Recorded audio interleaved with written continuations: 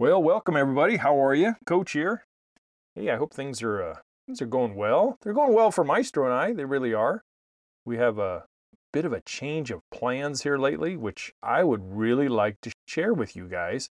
But just that I don't jinx it, I'm going to wait till it actually happens, then do the reveal. Hey, this week we are talking about trees, and not for a good reason. We are talking about 10 trees through my personal and professional experience I would never have in a residential yard. This week I'd like to share those 10 with you. And it's not the only 10 out there. It's just ones that I've been exposed to and ones that, I know the problems. So thanks for taking a couple of minutes and joining me here. Let's dive in, shall we? Hey friends, Maestro here, just dropping a reminder to check out the podcast description for discount opportunities and any important links. Also, if you're listening to this podcast on a specific app, please don't forget to rate and review the show. It helps us grow and continue to provide these free podcasts. Okay, welcome back. Hey, first off, a little disclaimer here. I'm sure there are several more tree varieties out there that are very problematic. In fact, I would love to hear your opinion on these trees that I've mentioned and ones that you've had experience with and would avoid in the future, and why. The selections I have listed here are because of my not only professional experience, but also personal experience as well. The reason for these selections is related to a few problematic habits that the trees possess and the increased maintenance, damaging roots, messy lifestyle, and way oversized when mature. Those are just a few of the problems. Okay, let's get into it, shall we? At the top of the list, and remember, I have a big retail nursery background, a lot of ornamental hort in my little pea brain. And this was a tree that when I first got involved in the late 70s was just all the rage. It really was. But oh my God, little did we know, this thing has really no business. Some of the newer varieties are a little better, but here we go. The Bradford pear tree, Pyrus calleriana. Why, you ask? I think mainly because of the weak wood and the branching habit that it has. It is so freaking brittle. It really is. You can have a strong wind, 20, 25 miles an hour somewhere, and this thing will break branches like nobody's business. And if you get a big snow load or a really, really strong storm, this thing can just get uprooted and knocked over, or it can break in half. It was one that I really don't even, it doesn't even come out of my mouth anymore when I start talking about trees to use. I mean, it's nowhere near. Again, shallow rootedness. And they succumb to things like fire blight really easy. If the tree is super healthy, it can recover a little bit, but it always has this blackened limb, blackened stems look to it. And then it can be the harbinger of the virus and possibly infect some of your other trees in the area that you want to keep around. It is a very hard disease to cure, except through really radical, aggressive pruning.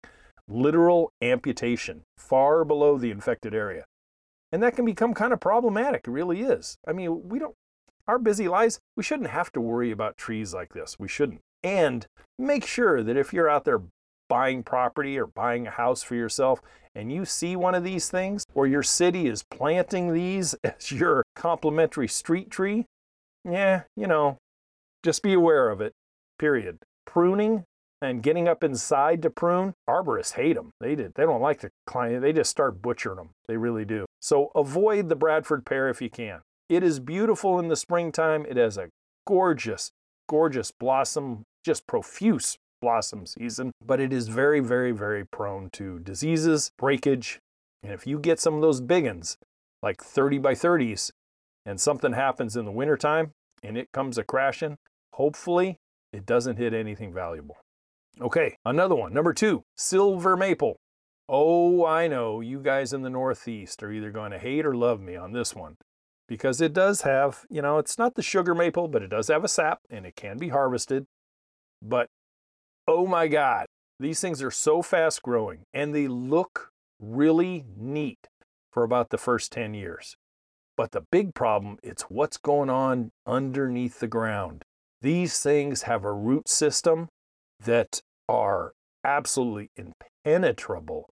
Pulling a mature one out, even if you had machinery, you would be hard pressed to pull some of these things out. They have a very huge, intricate, complicated root system, and it will go anywhere and everywhere to find water.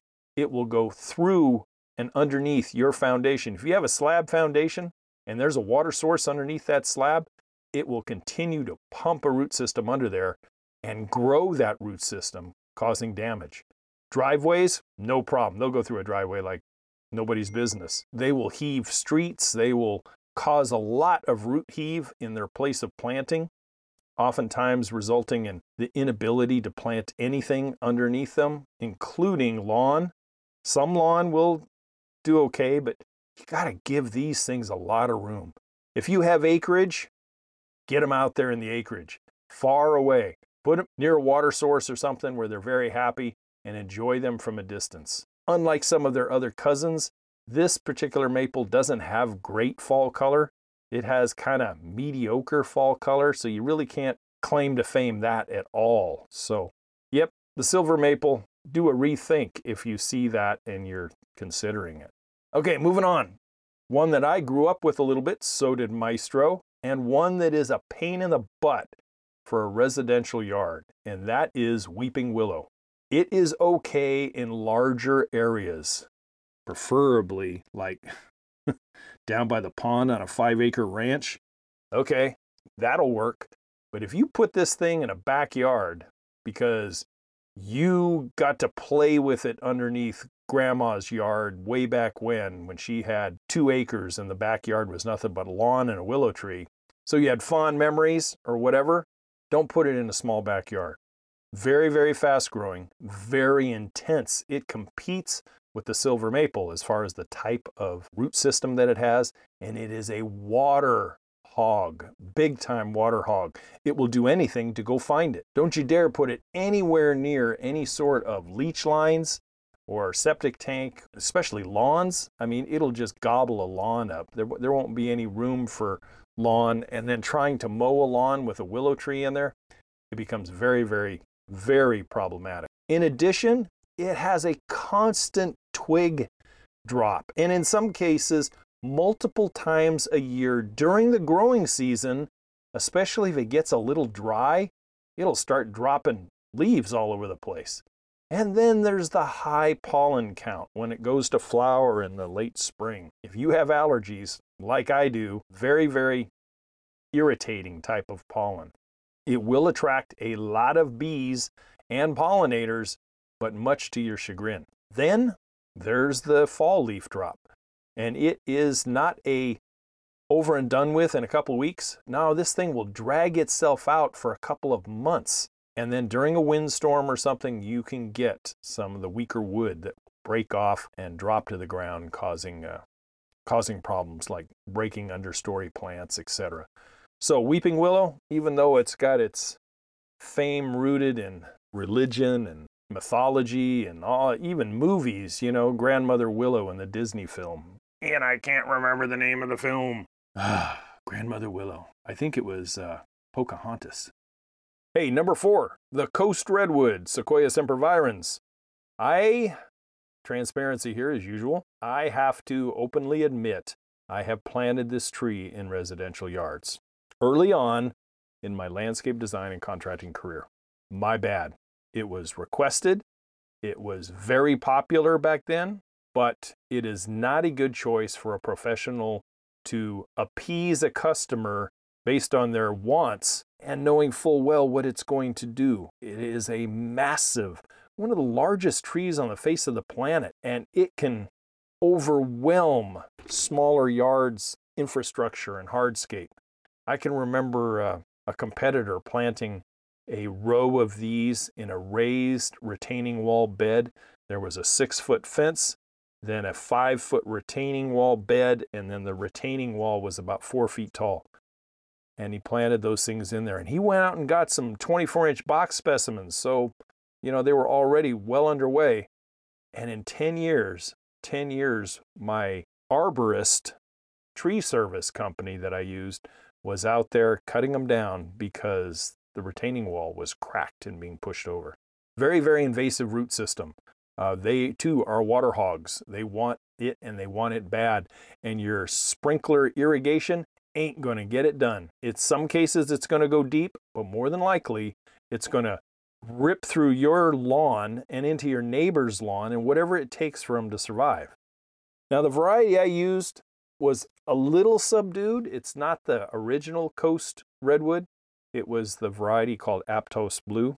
Sometimes Santa Cruz, but most of the time Aptos Blue. So it didn't get quite as large, but it was a lot more dense. And that's the other thing, is cone drop, leaf litter on a constant, regular basis as the tree matures. And it has a propensity to stain. If leaves fall on concrete and then sit there and get wet, you will have the imprint. Almost permanent imprint unless you get some pressure washing done forever. And then there's the cone drop. Cone drop can be kind of invasive. And then you have the root heave. And at the base of some of the original varieties, you will have the sucker growth or the collar around there that will constantly be wanting to produce suckers that you have to stay on top of. So, although beautiful in the right spot, this is meant for a large yard where there's plenty of water and plenty of rain to keep it happy, not for a residential yard.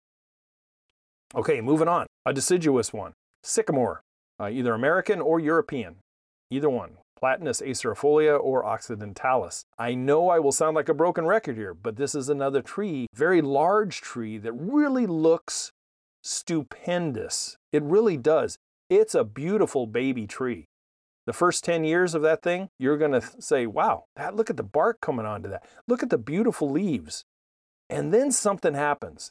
And a lot of it where I was in the Central Valley of Northern California, I think the biggest drawback to it was the anthracnose problem that it had during the growing season. Anthracnose would come in and infect a lot of the sycamore trees. And as a result, they would defoliate. They'd defoliate right in the summertime, the heat of the summer. You'd think it was fall, and there was no fall color as a result of that. It was brown leaves, crispy critter, and you had to keep up on it and dispose of it properly. Otherwise, the spores and everything from the disease would just reinfest. Now, if you had a really healthy sycamore tree, they would bounce back. It would take a few weeks, but they would put out new growth. And as long as there was no more anthracnose in the air being blown around, but I have seen sycamore trees be infested 2 and 3 times. And it can take its toll. Imagine if you had a chest cold time after time after time after time, you are not going to be a healthy individual. And the same thing goes for trees. Then you have the little furry seed pods that drop. And those things are just a royal pain in the to have to clean up. And it can cause kind of a skin irritation if you're doing it barehanded. They have this little silky, fine, cottony, spiky balls that can really kind of irritate. So make sure you wear gloves or long sleeves if you have to clean them up. And then there's a constant twig drop from some of the mature trees. You'll get a twig drop that's just like a shedding all the time. So maybe sycamore is not a tree for you. Now on the plus side, it does have a beautiful bark to it. It really does. It has a mottled dark gray, light gray, blotchy type of bark. Man, it's gorgeous. But enjoy it somewhere else, not in your front or backyard. All right, number 6, moving on. Oleander. A lot of standards, especially out west, California, Arizona, Nevada. A lot of times you have the oleander trained into a tree. They get to be about 20, 25 feet tall, about 15 to 20 feet wide, and very, very pretty from a distance during blooming season. But they come with several drawbacks. They're very, very prone to diseases like crown gall, sooty mold fungus, scale. bacterial blights, and then there's the messy flower cleanup, which the flowers can actually stain. I found scale pests to be rather prevalent on them, which brought in ants, which brought in honeydew, which brought in the sooty mold fungus. It was just a vortex from hell when it came. But honestly, in a case such as this, I came across several clients that had them, and then I had to remove them. That's no fun. A mature oleander tree or bush can be quite the task. Plus, they do have a mild toxicity, the sap and the leaves and stuff. I've never seen animals eat them, horse, dog. I've never seen them eat them, but it does have a mild toxicity to it. Okay, number 7, as they said in horticultural school, eucalyptus. But actually it's called eucalyptus. Eucalyptus varieties, there's some original ones that are out there from Australia. But the cultivars that I dealt with was the silver dollar tree, the red flowering gum tree.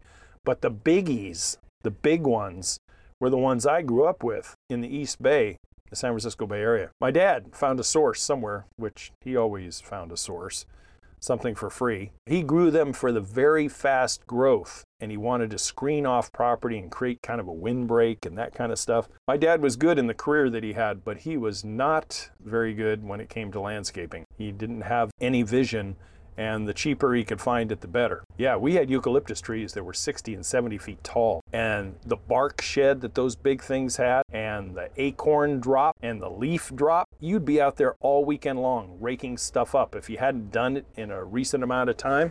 Some of the smaller varieties, like the silver dollar tree, the red flowering gum tree, they can be pruned and kept into somewhat of a manageable shape, but not this big one. No, you want to stay away from that. Really do.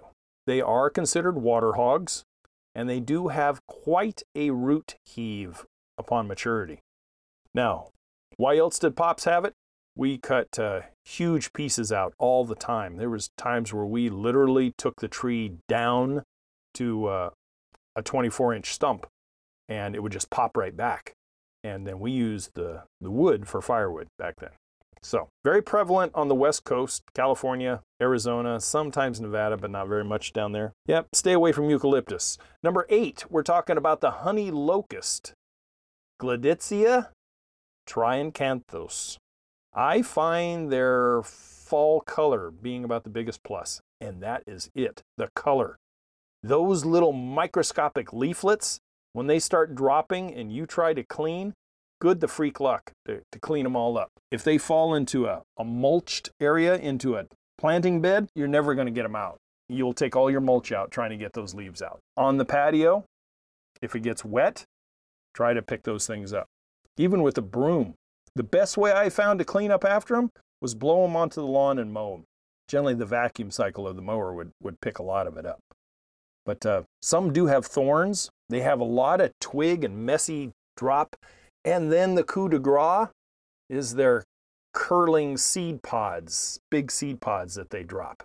That can be quite messy, quite protracted of a season, and just not, honey locust can even get big. It's probably too big for the residential 60-foot wide, 100-foot deep residential yard. You can find many other choices. Okay, moving on.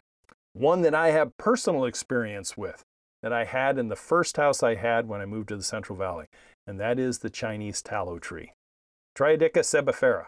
I had one of these in my front yard when I relocated out there. One of the most gorgeous fall-colored trees I've ever owned. If you like burgundy red, they did a heck of a job as far as coloring up the front yard. But they did a bigger job on dropping seed pods, little seed balls that really germinated fast. And I had Chinese tallow all over places that I had no business having Chinese tallow tree. I really didn't. Very invasive. So that tree enjoyed one fall, was yanked out of the ground the following year. It just, no thank you. Between the twig drop, the annoying seeds, and kind of the spread of the root system, even though I didn't have a walkway heave or anything else, I found it hard to plant stuff in and around. So I kind of stayed away from it. And this one too kind of has a mild toxicity to it. especially the sap that can cause skin irritation. I've never seen anybody or anything eat it, but I guess goats might. But goats eat poison oak, for Christ's sake, and they don't seem to be a problem with it. All right, moving on. Number 10, one of the last ones, and that is the mulberry tree, whether it be the fruiting or non-fruiting. Morus alba or Morus rubrum. A very, very popular tree for shade 30 or 40 years ago, mainly the fruitless mulberry. Very fast-growing shade trees. People couldn't get enough of them. But the fruiting variety has been a reliable fruit source for hundreds, if not thousands of years, either here in this country or over in the Middle East and Europe. But the fruiting variety can be a rather messy tree, mainly from that tasty fruit. It has a very long, protracted ripening period, and you will have some that are ripe, some that are not, and some who are just barely getting started. And so you have this 4-week, 5-week where you have to be out there all the time, and guaranteed stained hands, guaranteed stained cars, driveways, walkways, clothes. The fruits are so tender. They're almost like a really delicate blackberry, and they're so tender and tasty, but at a cost. It really is. You really have to be on it at the right time, all the time during harvest, to keep the area in and around it clear. Now, the fruitless trees, famous for the shade, but can result in root problems very, very quickly. Lifting up, I can remember planter beds being destroyed at a rental that I had. I can remember having such dense shade underneath it. No lawn would grow. And the main way of pruning all the time was just to go in and butcher the tree every year. They call it bollard pruning, and they would just butcher it back to stumps. Those things would just pop back the next year, and they would be very good size by the end of the growing season.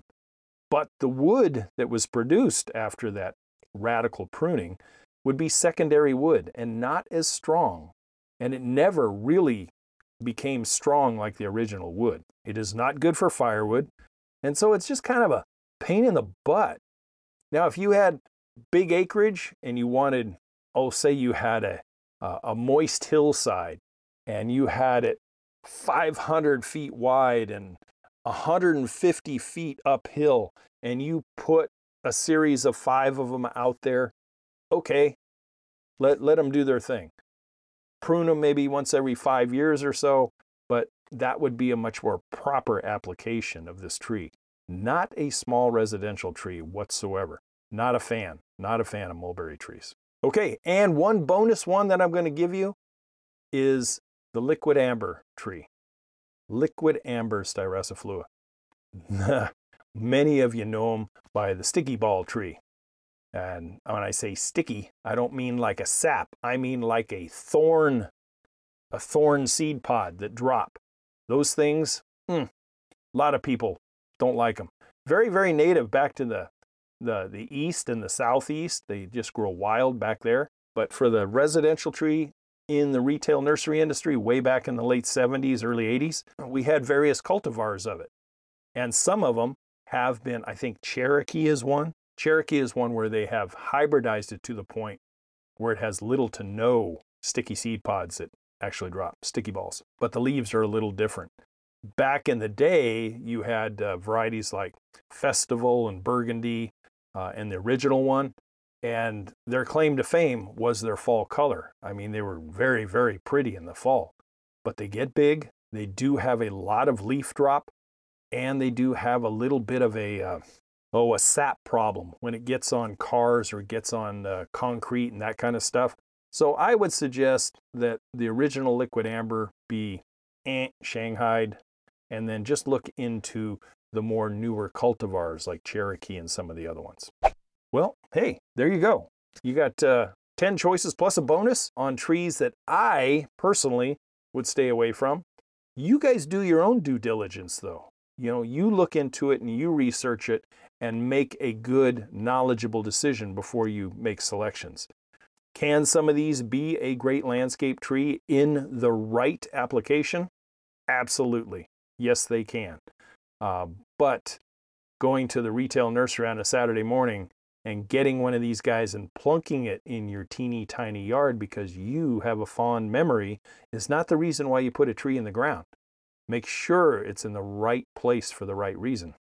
That's what I have for you this week.